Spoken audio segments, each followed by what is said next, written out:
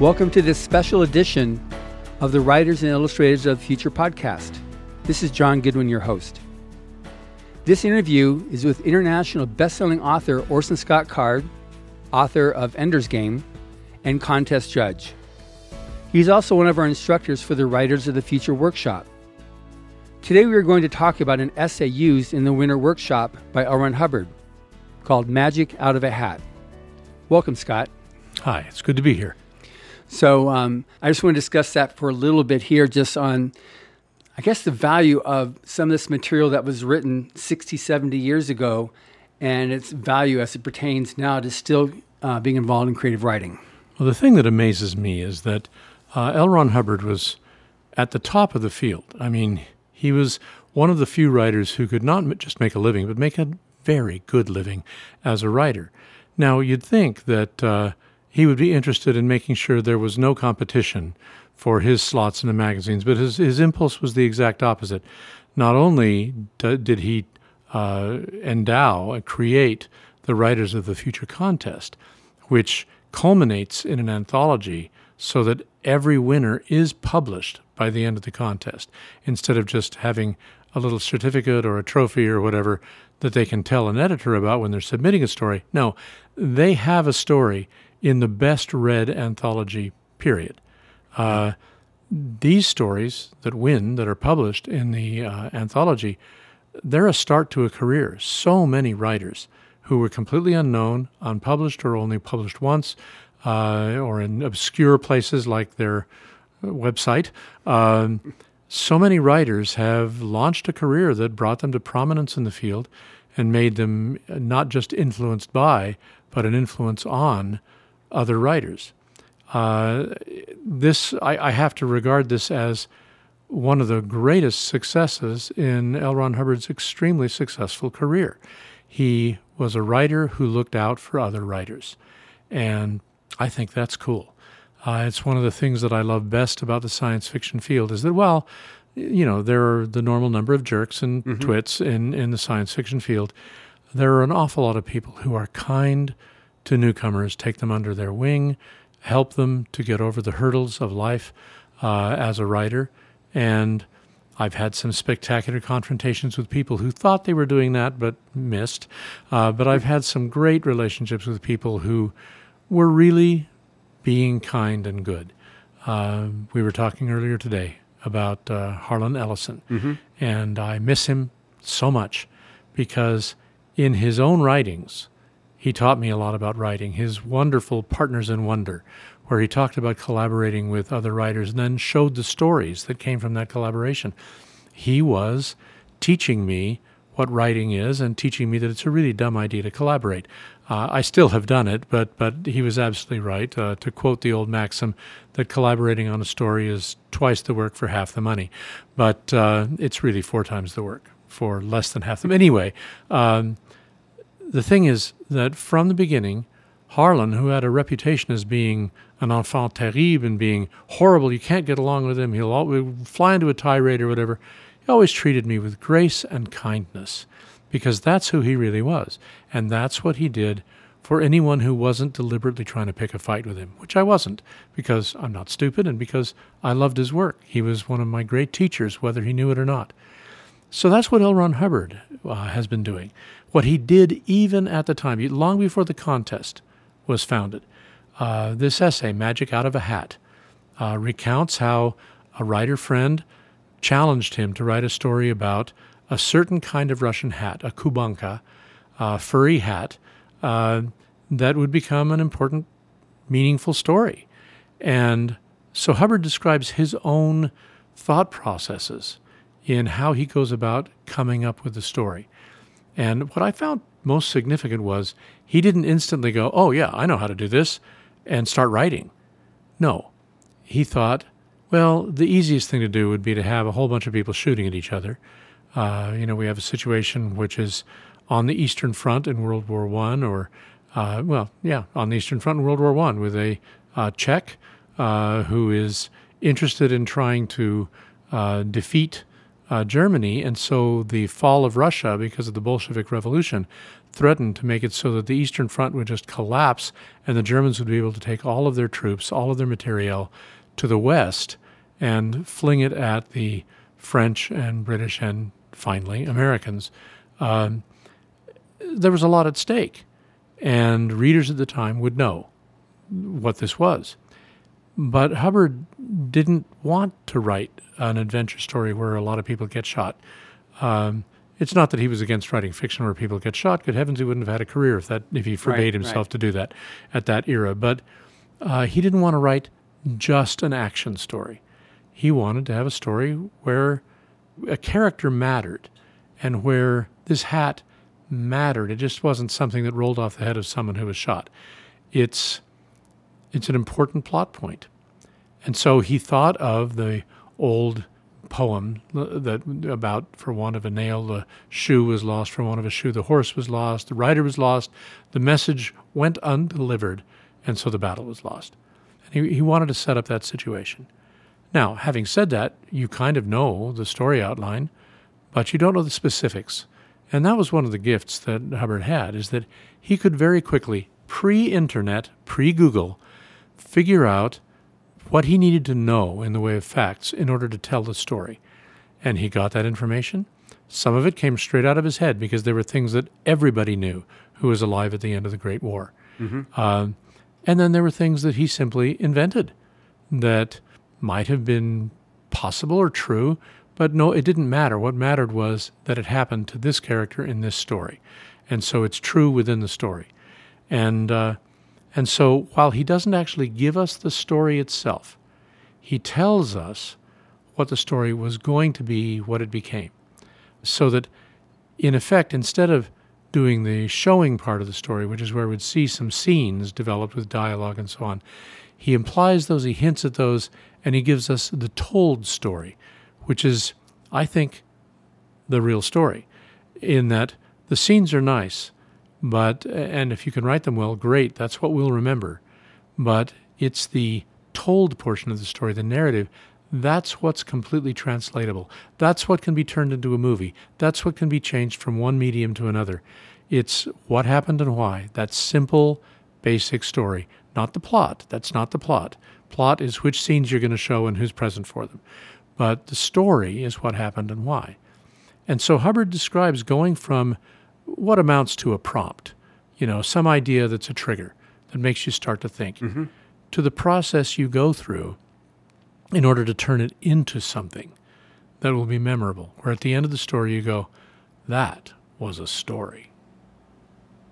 Awesome. So it's this, along with several other essays, mostly from Mr. Hubbard, but also Algis Budrys has some of the essays that are part of the Writers' Workshop. I think the main thing from that whole time period of the Golden Age, even up to post-Golden Age, just the whole idea of paying it forward, providing something for the aspiring writer to be able to hold on to. And some truths, have you find that certain truths hold true, or is there language is language. Mm-hmm. Now, I'm a real fan of John McWhorter, who does linguistics and language history courses for the Great Courses from the Teaching Company. Or is it the Learning Company? I can never remember which one. In the older language, it didn't matter. Learning and teaching were the same thing. Yeah. You learn somebody something or you teach them. So I think that's the way it works in my tiny head. But the things that I've learned from him are that language is language. There's no higher language than another language. Even more formal English is not better in some intrinsic moral way than very common language. Everyone is fluent in their native language. Mm-hmm. Everyone has perfect grammar in their native language. Even if that grammar sounds like it comes straight out of the hills of eastern Kentucky, it's still perfect grammar in the language you were raised in. It may not be perfect in the eyes of some professor somewhere, but I don't actually care. So everyone's fluent, everyone has language, everyone has a language that is capable of expressing everything.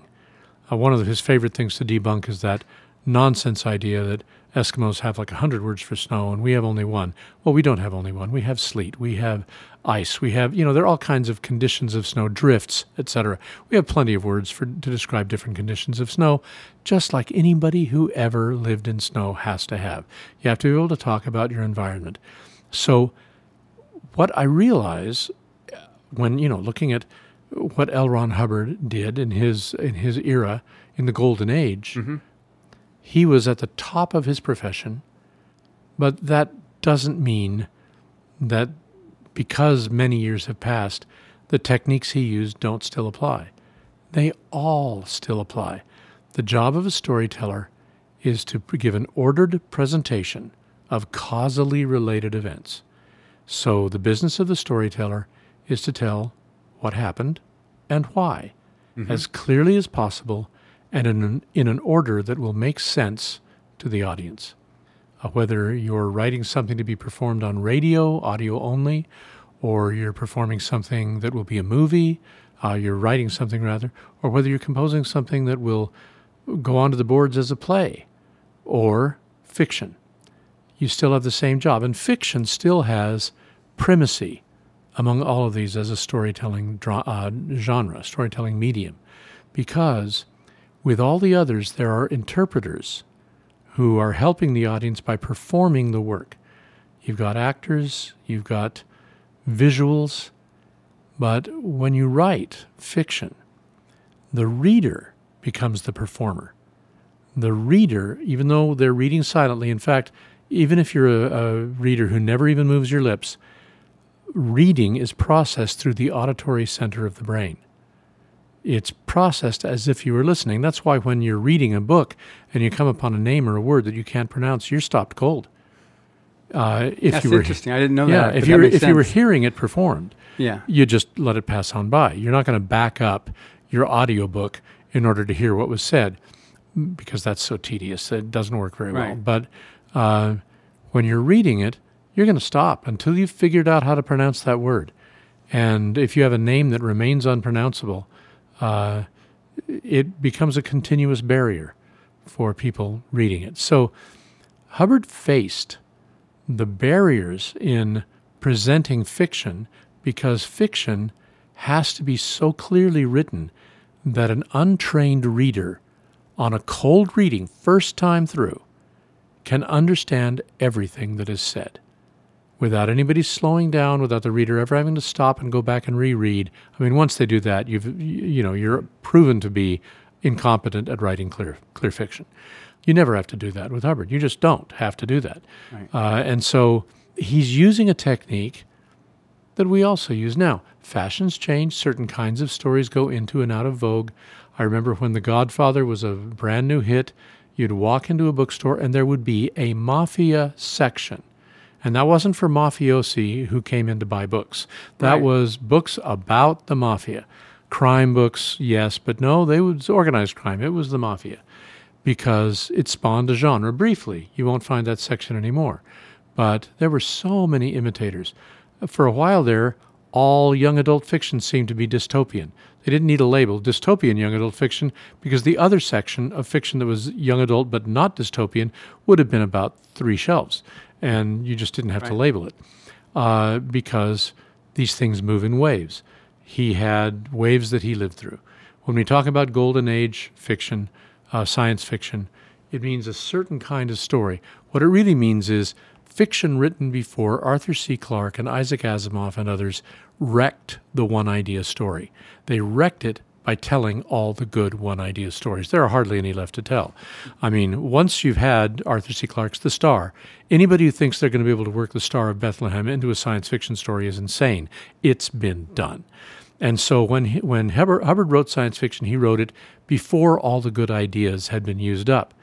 Now we have to do a very different thing. We have to create societies that depend on differences in the culture because of technological change or evolutionary change or whatever, planetary change, gravity change, whatever it is.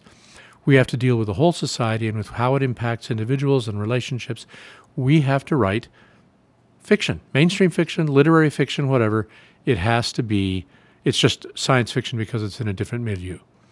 Hubbard lived in the golden age, meaning it's free. Everything's free. You can just do whatever you want because it ain't been done before. Right. Yeah, the genre was new. The term science fiction had only recently been coined. Hugo Gernsback was still trying to get people to use scientific fiction, which can't be used because you can't place the accent. It's either scientific-tion or scientific-tion, and neither one works. So he was wrong, didn't work. You can't dictate what the language will do. We ended up with science fiction. Now, I don't particularly know that much about science, except that because I write something called science fiction, I have to keep up. But don't expect me to be able to slide rule something and build a spaceship. I not only don't know, I don't care enough to try to do that. Mm-hmm. And Hubbard didn't do that either. He didn't go into science fiction as somebody who was fanatical about space. And so he was going to know everything about space. No, he was fanatical about writing and telling stories. And he knew he was good at that. And so the science stuff could all just be black boxed. You'll make it work the way he made stuff work in his story about dealing with this Russian hat at toward the end of World War I. He didn't have to elaborate. He knew that he would be able to when he needed to. And that's what we know today. So did he face the same problems as us? Well, no, he was writing in a different time to different people. Now, if I was going to set something at the end of World War I would have to do a lot of setup to explain the importance of the continued survival of the Tsar as a focal point of resistance to the Bolshevik Revolution. Because I can't count on any American student, college graduate or otherwise, history major or otherwise, actually knowing about that period. I've read about it, I've studied it, I knew instantly. But there are only about 9 of us left. I'm exaggerating, there are 40. But not that many people have studied that much, read that much about the Great War to be able to instantly grasp what this story is about. So Hubbard, if he knew that he was writing for an audience that didn't know, would simply have given them enough exposition so that they did know, so that by the time they got to a climax, they understood all the implications that the story had raised. And so when you don't, Milton talked about this, that he was looking for a fit audience.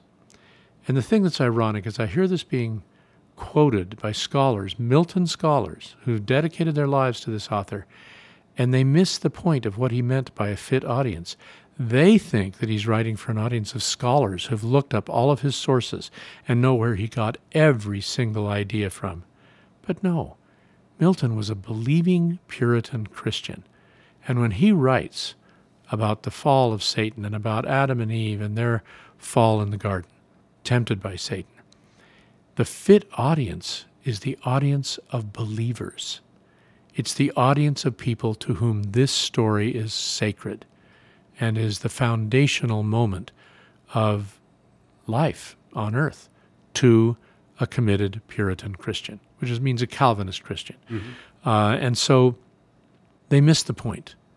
The fit audience was the audience that Milton hoped to make fit by writing Paradise Lost in such a way that it would help affirm their faith in Jesus Christ and their faith in the God that cast Satan out of heaven.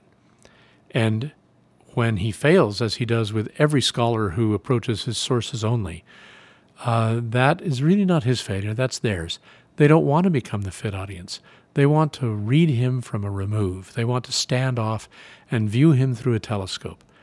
But L. Ron Hubbard doesn't write for an audience that is examining from a distance or that's taking a microscope to it, to use a different optical, in order to examine every word and every metaphor and whatever. He's not writing for those people. Right. Who is? Nobody wants them because they're never going to see the story. It's not that they can't see the forest for the trees. It's that they can't see the forest for the fungus that they're focused on the bark of one tree. There's nothing there. There is no forest for them. L. Ron Hubbard wrote for people who want to explore the forest. They want to move. They want a story. They want to be moved. They want to move through time, experiencing things that will never happen to them in their real life. And those memories, if it's well written, those memories become part of their memory, part of their human experience.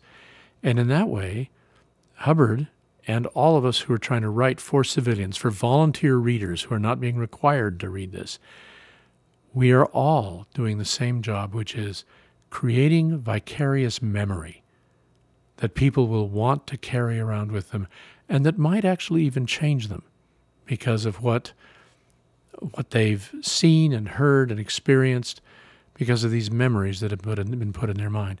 Now, I don't think visually. I just don't. Mm-hmm. So when I'm reading, I don't picture the characters. I just don't need it. I don't even look for that. All I care about is what happens and why. But that doesn't change the fact that I have my mental picture of Frodo standing at the cracks of doom. I have my mental picture of Gandalf putting the ring in an envelope up on the mantle and leaving it there as Bilbo leaves. Now I'm going to be criticized because I didn't remember that it's Bilbo who put it up there at Gandalf's urging. Don't care. What matters is that I remember that the ring was left behind when Bilbo left, with Gandalf there to guard it, but refusing to touch it or take it himself. He didn't yet know what it was, but he suspected what it was. And then later we get the scene where he tells Frodo exactly what the ring is, because he's made the test, throws it into the fire, and we have those experiences in our memory once we've read Lord of the Rings. Now, the opening of Lord of the Rings, every reader knows, it's tedious till you get to the inn at Bree. The only good chapter is the one where Gandalf explains about Déagol and Sméagol and who Gollum really is and what the ring really is. And that was added in later. Tolkien didn't put it in the first draft because he didn't yet know what the ring was. It was still just this cool thing that gave Bilbo the ability to be stealthy. And so we have those things imprinted in our memory. And so I live in a world where I have carried the ring. I have been with Pippin and stared into the Palantir. I have done those things because I have those memories in my mind, because the author of the story wrote it so well and so clearly that there is nothing standing between me and that memory. There are many artful literary writers who make it so deliberately difficult to even know what's going on, that nothing can imprint on you. The only thing that imprints on you is, wow, that sure was a literary writer, wasn't it? And if you are impressed by that kind of thing, great. You're so impressed. With the writer, not with the characters. You don't even know the characters. All you saw was the writing. That's not Hubbard. Hubbard was perfectly content to have his writing be affable, but not highly personal when he's narrating a story about somebody else. He wants you to care about the character. He wants you to care about the people he's writing about. And the result of that is it still holds up, still readable. All of science fiction is still present. That's one of the amazing things about our genre, is that partly because we were never taught in the universities early on, and even now when we're not taught using the same critical Procrustean bed that force-fits everything into the same model. Instead, we came up with our own standards of criticism. By we, I mean me and my predecessors, mostly them, not me. But in fanzines, in little mimeograph things, in horribly reproduced things that you could hardly read, they would create a fanzine that they would mail to 10 people. And it could be one of the most important fanzines in the field, because you might say something that the readers would go, oh man, that's right. And suddenly it becomes one of the critical principles by which science fiction is judged. That's the world into which L. Ron Hubbard sent his science fiction, as did everybody else, was a world where the critical standards were being invented according to what the writers did. And the stories that worked, that readers responded to, became the measure by which everything else was judged. And that was so liberating. No one understood at the time. In fact, people complained because, the professors, they don't care about what we do. They don't understand. They didn't understand. May their tribe decrease. I mean, we don't need professors. We don't write fiction that needs an interpreter. Unless you speak a foreign language, then we need a translator. Right. But our fiction is meant to be read by volunteers, unaided, and they can understand what's going on because we will give them all the information they need in order to understand the story. Even when he's writing an essay about the invention of a story, which is what Magic Out of a Hat is, he still tells the story so clearly that no interpreter is needed, period. He is speaking directly into the reader's mind, using clarity of language, I think of Isaac Asimov, probably the clearest style of any writer who ever lived. I think the finest stylist of the American plain style ever. And I only qualified as of the American plain style because so many litterateurs would say, style, there's no style there. I go, yes, there is. There's a style so perfect and so transparent that people like you don't think there is a style because you are trained to notice obvious, distracting, stylistic markers. And Asimov had none. Instead, his style was so pure that he wrote a 2-volume autobiography of a life in which pretty much nothing happened. The climax of it was the day he discovered that he was afraid to fly. He'd already flown several times, but he discovered that he panicked when it was time to fly. That was it. That's pretty much the climax, and I think that's in the first volume, if I remember correctly. But here's the thing. I bought both volumes, started the one after work, had to go to sleep finally because I couldn't beg off work, and finished it the next night. Otherwise, no break. I mean, had to go to work, but then finished it. Because once you started reading Asimov, you just slid through because it was so clean. No friction, nothing to slow you down or stop you. And I loved it. I loved it. And I realized, I know that nothing happened that was interesting. This should not have even been readable. But instead, it was compulsively readable because Asimov could put memory clearly into my mind. The only chemistry course I ever took was reading Asimov's book on organic chemistry, beginning to end. That's it. And I have found that I understand everything I read in Scientific American. I have no problem. Yet I became a reasonably educated person in chemistry for someone who was never, ever going to work with chemistry except as an author, because Asimov wrote it so clearly. That was the goal in those days. Mm-hmm. That was what you wanted to do. And Asimov himself talks about how early on, when he had stories that were not selling, it finally dawned on him, they're not selling because I am filling them with adjectives and purple prose. I'm trying to make the story carry the emotion. He says, no, the events have emotion in them. My job is to just tell the story clearly. And from that moment, he started writing that clear, pellucid prose that cannot be stopped. Obviously, Hubbard had a similar, either he started out that way or he knew. I think of Edgar Rice Burroughs. I once indexed Erwin Porges's biography of Burroughs. And because I was doing the index, I bought a copy of Tarzan, tried to read it.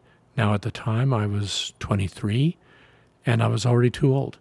Because young readers, if the story is good enough, they will forgive any amount of bad writing. And there was so much bad writing. He wrote exactly the way that Asimov was trying to write when, before he became good. And it's just leaden, overloaded prose, full of description, full of meaningless nothing in order to have a fine style. But then, as I was indexing the book, I came to the place where he stopped writing and started dictating. He would tell his stories orally, and a stenographer would type them up. Night and day. I discovered Chessmen of Mars was one of the dictated books, and I read that, and Burroughs was wonderful. It was a terrific story, clearly and well told, because he was talking. He wasn't trying to, quote, write well.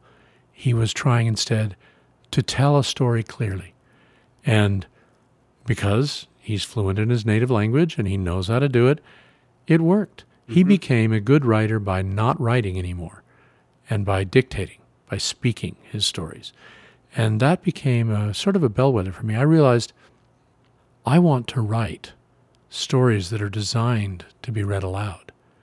I want to write so clearly that a reader will never give a wrong reading to a line of dialogue, that they'll always hear it as I meant it to be given. Now, I had training for that because I was a playwright for many years. I had 20 plays or so produced, and I had those wonderful early days of rehearsal where if there's a way to read a line wrong, the actor is going to find it. But what I found was that if I rewrote until the line could not be read wrong, if I could actor-proof my scripts, so that if they actually said the line I wrote, then it would be clear to the audience. There would be no problem understanding it. Now, that same technique that makes it so an actor is going to read it, cold reading, it's going to be correctly read, is what I brought to the dialogue and the narration in my short stories, in my long fiction. The reader is guided to the correct reading the first time. It takes no extra effort. I just learned how to write clearly. And that was my training to do my version of what Asimov wanted to do with his fiction. Now, here's the weird thing. I also learned from Ray Bradbury, who is known to be a very poetic writer. But I've read some of his poems, and he was kind of an awful poet in my opinion. Now, there are people who adore his poetry, but his prose was poetic, and his poetry is not. His poetry is leaden. It stumbles. But his prose flows like music, like water in a brook. You do notice it, but you don't notice it in a way that makes you stop and study it. You notice it because it's such a pleasure to put those words in your mouth. I remember when, before I married my wife, she had some kind of procedure with her eyes, which meant that they had to have patches over them for a day. Now, to me, that would be torture. And so I came over to her house and read to her from the book, I Sing the Body Electric, the title story, and another one. I don't remember now. I'd have to open the book and find it. But I read her 2 stories from that. I could hardly keep myself from crying as I read them because his stories became more beautiful because his language was so good. But what I realized, he was not doing style. He was just doing English blank verse. He was doing a musical flow of stressed and unstressed syllables, which I'd been doing for years anyway because I wrote verse plays. I wrote an iambic pentameter, hundreds and hundreds of pages of blank verse. And I realized that's what I should be doing, is writing stuff that flows like Bradbury. So Asimov gave me the instruction to be clear above all. And Bradbury gave me permission to be smooth, to have the language flow. All of those things are possible without ever violating that idea that you don't want to put any roadblocks in the way of the reader. Bradbury put in no roadblocks. He made it smoother. He made it more fun. You're going down the river, not in a tube where your legs are bouncing on the bottom. You're going down in a boat where you stay dry, but you get the ebb and flow of the current. You get the sense of a wild, wonderful ride down a river. And Asimov gives you the sense of moving effortlessly through the landscape, seeing everything that's important enough to notice without ever noticing that you're being guided as to what you're going to see. That's what makes it kind of the golden age to me, is yes, no holds barred, all free, but in science fiction, we still have all of those writers whose works still live. Asimov is gone, but you can still get his books. A lot of writers, when they go and they're not producing new books, they lose their space on the shelf. That's okay. If you wrote for people of your time and they liked what you did, somebody liked what you did, not everybody, but some, that's good enough. That's all you're asking for. But you can go and read L. Ron Hubbard.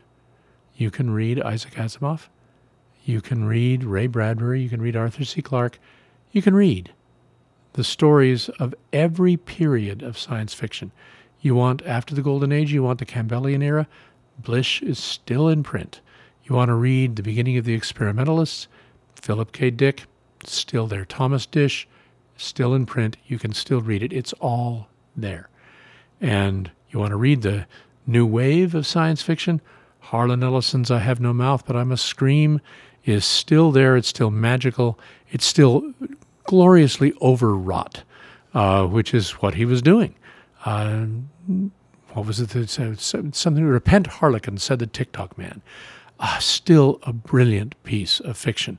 And right at the time when I was reading and writing absurdist plays, I'm getting absurdist science fiction. But then you move right on, and you've got John Varley going back to an older day. You've got Larry Niven, who never stopped writing the clear, prose of the Campbellian writers. He's the heir to Heinlein. He's the heir to Clarke. And wonderfully, still working, still producing, but he's what kept that kind of science fiction alive despite the fact of the Golden Age.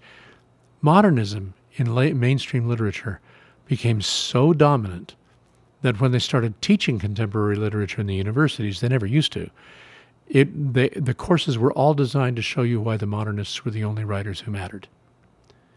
And they weren't, but the courses were designed that way, and they still are. There is no reason in the world why any literature student today should look at the works of James Joyce and admire his experimental manner. No, we know the results. His experiments all failed. They failed utterly. If someone wants to make a living as a writer, they are never going to try to duplicate Ulysses, and certainly not Finnegan's Wake. They are not touching that with a 10-foot pole, because no one wants to buy a book of fiction that has to be studied and interpreted. Right. They will read it for a class if they have to, but they won't really enjoy it very much unless they really get on the same wavelength as the writer, which almost no one is with Joyce. He was deliberately writing fiction that no one could read on purpose without help. He even sent to his friends individual letters where he would tell what one chapter was to this friend, different chapter to another friend. He told one friend, no, this chapter is the Sirens chapter. It represents the sirens in Ulysses' voyage, so only sounds are told. The whole story of the chapter is told in sound alone. Complete failure. It's unreadable. But the universities still teach it as if it were the greatest work of fiction ever. It's not. It's a terrible failure. The greatest work of fiction of the 20th century was despised by all the critics. Why? Because people like you and me could read it without any interpretation, and it's Lord of the Rings. It has flaws. You have to be patient with parts of it. But those flaws are not because... we have never had a work of fiction written by someone who understood the language as deeply and richly and clearly and thoroughly as J.R.R. Tolkien. That's a fact. He was the master of his language and about a dozen others. Exactly. He was like Fangorn Forest, going to Helm's Deep, moving swiftly, but taking all the roots along. All the roots. And so when he used a word, he knew where that word came from. He knew the etymology of the word. He knew what it used to mean. He knew what it means now. He knew what he wanted to bend it to mean. And he knew how to put it in a context where his meaning would become clear.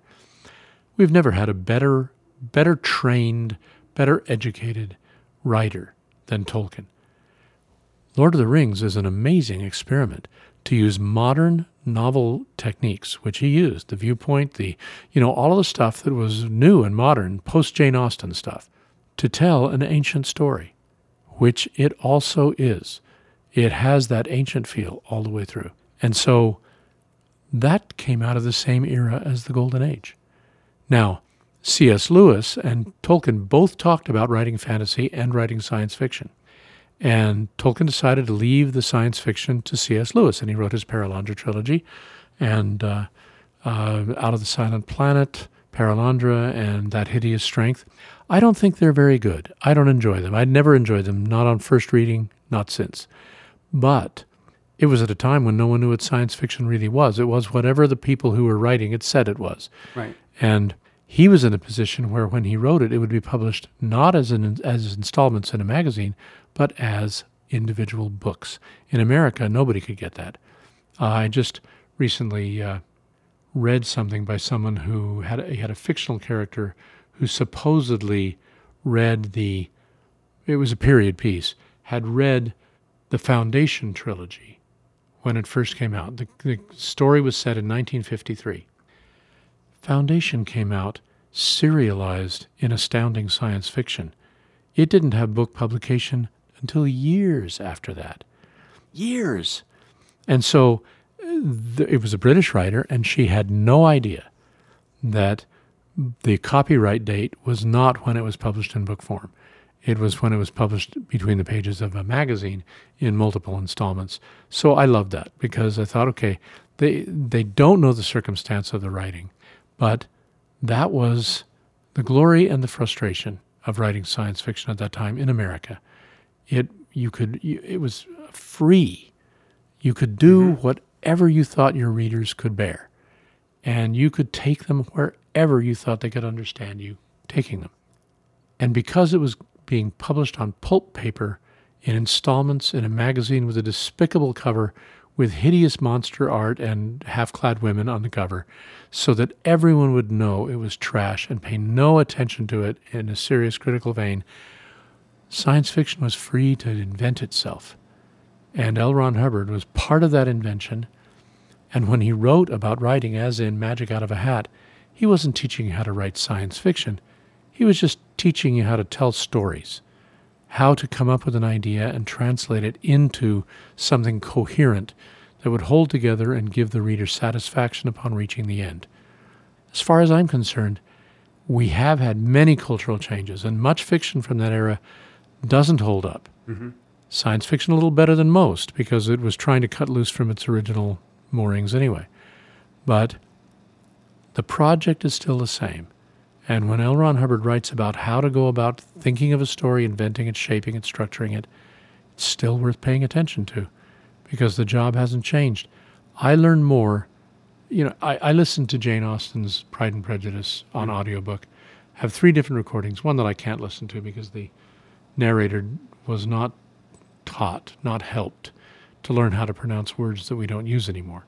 So she pronounces the name of a carriage that is partly French, but pronounced the way the Brits do it. So it was a chaise. They pronounced it chaise. The French would have said chaise. But this writer said chase, made the S unvocalized. What was a chase? How would you write a chase?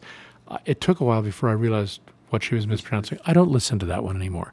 But the other 2, the Rosamund Pike version and the earlier one, are both outstanding. And so I alternate them and listen to whichever one I'm in the mood for.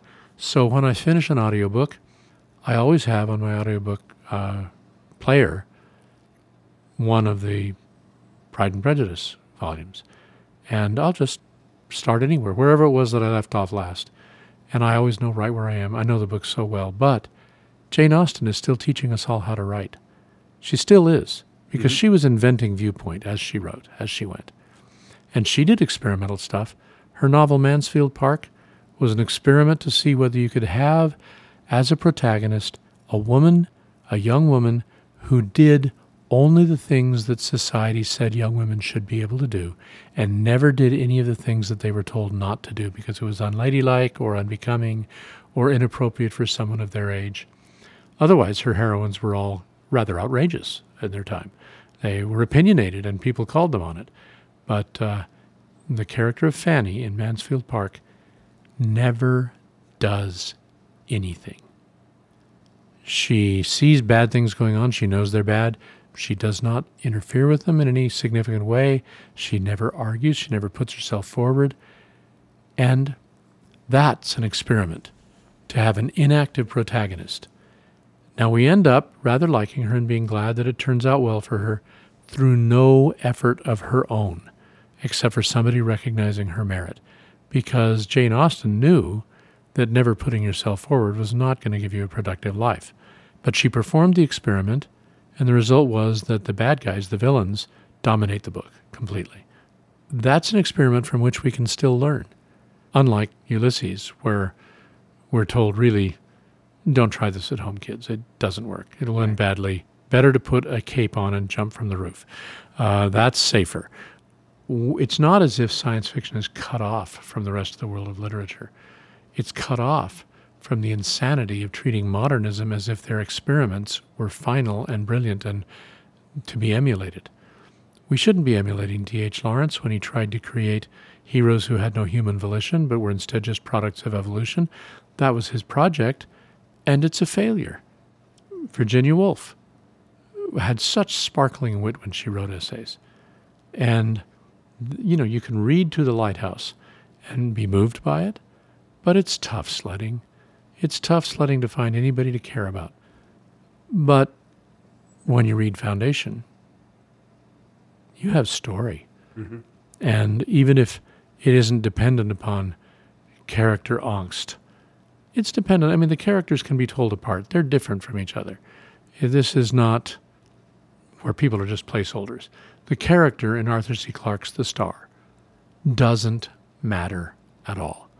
He's unmemorable. The whole idea is, good heavens, this star was destroyed the civilization that had grown up on a planet nearby in order to be the Star of Bethlehem. Talk about irony. And so, and it's a religious person seeing it. So for him, it's an existential crisis. That's all. We don't know what happens to him afterward. We don't care. We knew he was there just to be an observer. You could write that in the 1930s and early 40s. You could write that. And no one cared that there wasn't characterization. But there was characterization in Asimov. There was characterization in Hubbard. He knew he didn't have a story in Magic Out of a Hat until he had a character with goals, with friends, with people that he needed to help. Then he had a story.